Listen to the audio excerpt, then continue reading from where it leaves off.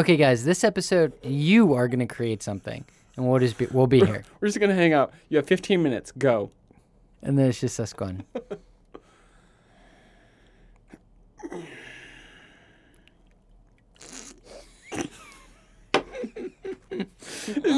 It's 15 minutes of us trying not to make each other laugh. Gosh, that'd be terrible.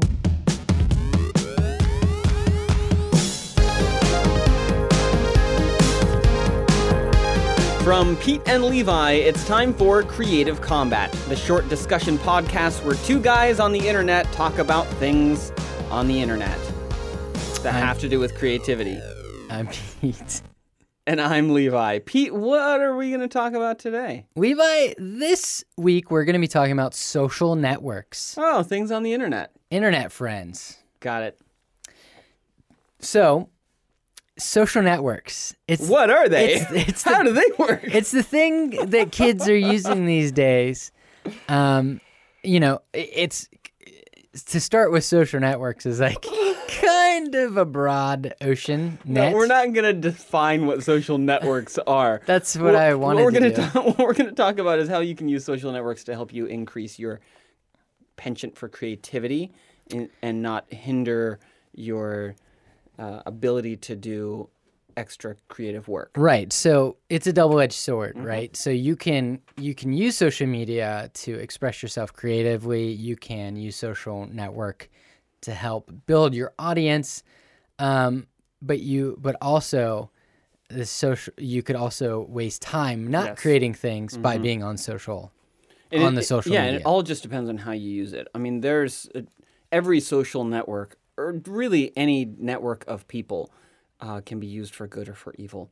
And if you want to destroy your creativity or your ability to be creative, wasting time is a really great way to do that. That's right. And it's very easy to waste time on social networks. But that doesn't mean that all social networks are a waste of time. Right. That's really deep. Yeah, Facebook is one of my favorite ways to waste time. Facebook is a great time waster. Followed closely by Instagram. I know you're not even on Facebook. I'm not on Facebook anymore. So I got off of Facebook. Thanks. I got off of Facebook because I didn't see a benefit to my creative lifestyle on that social network. And then I changed the way that I used Instagram because I started using it just to post funny pictures or post silly pictures. Instead, I deleted all of those from my feed. I went back like a whole year and a half and just started deleting all those things photos for the sake of photos that I wasn't proud of. I see. The photo. So it became like a online portfolio. Yeah, now it's more of this is a nice photo that has context to what I'm doing right now. And so I'll go out with friends and I'll take photos, but if there's not one photo in there that I'm like, yeah, this is worthy, quote unquote, worthy of my feed, then I'm not going to post it. Yeah.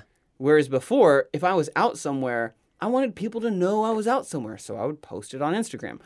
But that was a distraction for myself. Now, that's not to say that I don't follow friends and family on there and like photos because they have my friends and family in them. I do that. But it's also very, very easy to go down that rabbit hole and just get distracted there. Yeah. And that's the thing. I love following you on Instagram because you have a really cool photographic eye. And, I have a really good friend who's like a really great photographer who it's funny because in his caption or whatever, like his about, he says, this is a journal, not a portfolio. Yeah, I know who you're talking about. Which is John Willis. Yeah. He's a really great photographer in Cincinnati. But he doesn't post his photography to Instagram. Yeah, but at the same time, I think it's cool that he actually states that because a lot of people, it's funny because he is really like that great of a photographer in this area that people go, oh, John Willis.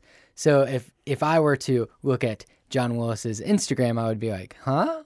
Because not all of his stuff is, it is treated the same way. I think it's a really interesting way for him to approach it, and it goes. It's the same thing. Like, it depends on what you use it for. Like, you use it as a portfolio.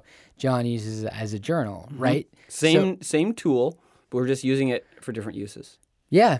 And that's the thing about social media. Like, you can use it for a bunch of different things. I know recently I've been using Facebook and Twitter and Instagram. I've been kind of using it to promote my book. And I've like borderline spammed, you know, and I've gotten to a point where I'm like, I have to be really creative with this in order to justify it to myself at least. But Pete, on Instagram, your most recent like posts, I'm gonna put one in the show notes because they're just too good. Like taking those reviews and adding context to them, it's a great way to use Instagram. And so that's a good example. Like you're posting things on Instagram that I really enjoy looking at, even though the stuff I post to Instagram doesn't like wouldn't mesh with like the stuff that you've been posting to Instagram recently. And that's not to say that one of us is using the tool improperly. Right. The tool is there for you to use it, and it's up to you, the user of this tool, to use it responsibly or irresponsibly, however you choose.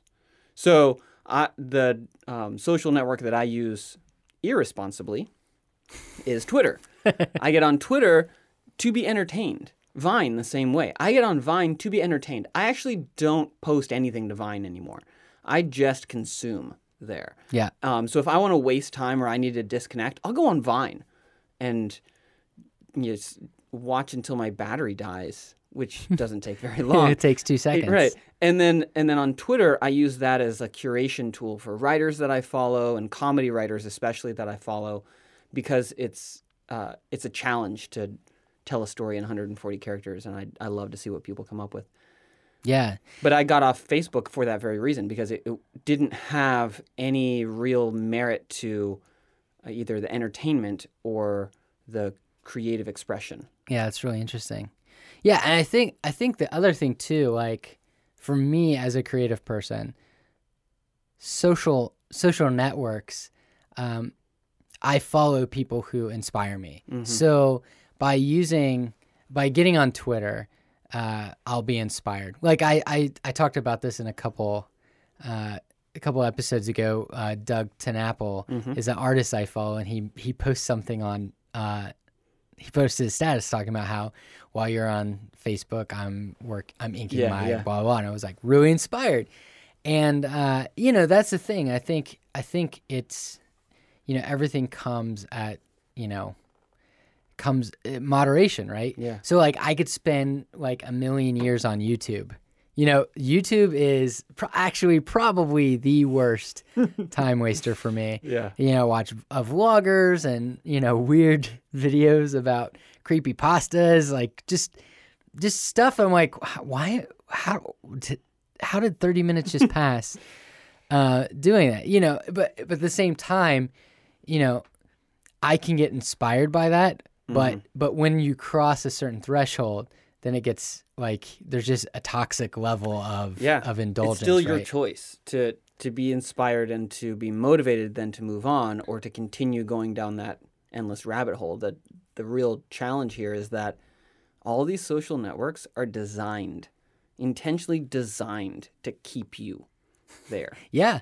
Like they're made because they want you to see their ads. They want you there. Like if you're not on their platform, then they're failing. So the longer they can keep you on the platform, the more win they get.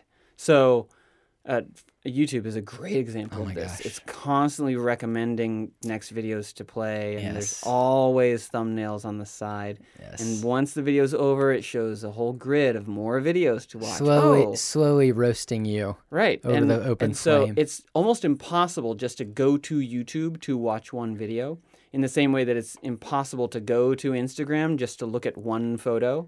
The same way it's hard to drink just one can of Dr. Pepper. Delicious. We'd like to thank our sponsor, Dr. Pepper. Yeah.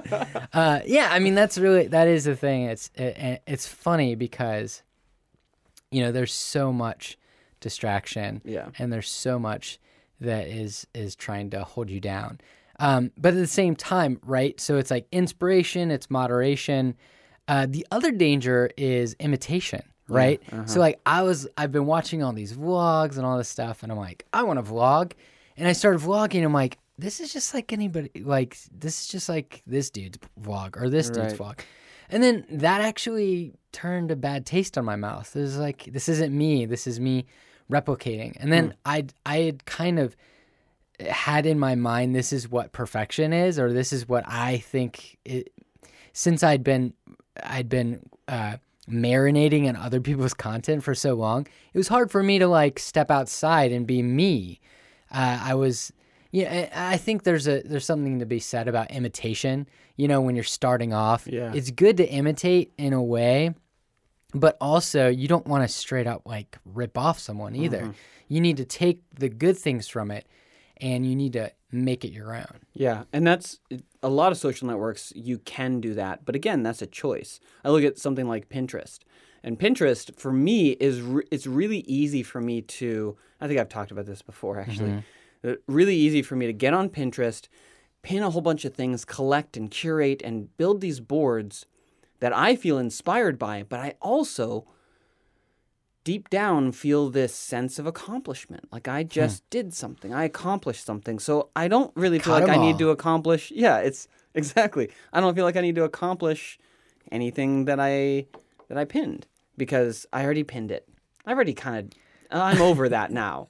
I can look at, rebuilding this thing over here and I'll pin all this stuff. I'm like, all right, great job, Levi. And I didn't do anything. I just clicked a button that was attached to a photo.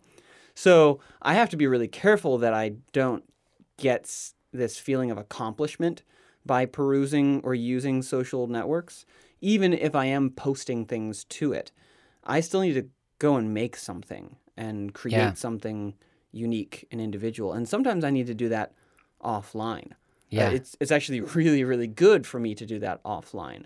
And doing the things online, especially on a network like Twitter or Instagram or Snapchat, creating those things and getting out of my little bubble of creativity, my offline bubble, getting online, engaging with that, and then getting out of that and going back into the bubble, that's really healthy. I've noticed that my work inside the bubble has gotten better because that's of awesome. That. Yeah. On the same end, like I'll go to Pinterest for like, I want to be a better artist. I want to draw better. So I'll go to Pinterest and I'll go through things that I really like and I'll just draw what I see. Yeah. And as much as I'm such a bad artist that when I draw it, it looks totally unique. You draw something just you. Yeah. I'm like, oh, that's an awesome robot. Let me try to draw that. And I draw it. And I draw a cool robot, but it doesn't look like that robot at all. Yeah. So for me, it's really beneficial. This is like, you can't copy someone. I literally can't. My style is like my understanding of shapes and perspective is so bad. You've been trying to copy people this whole time and you just can't help but be original.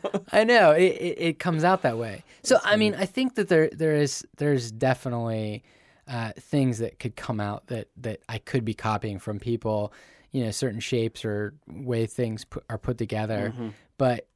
But really, you're learning to learn.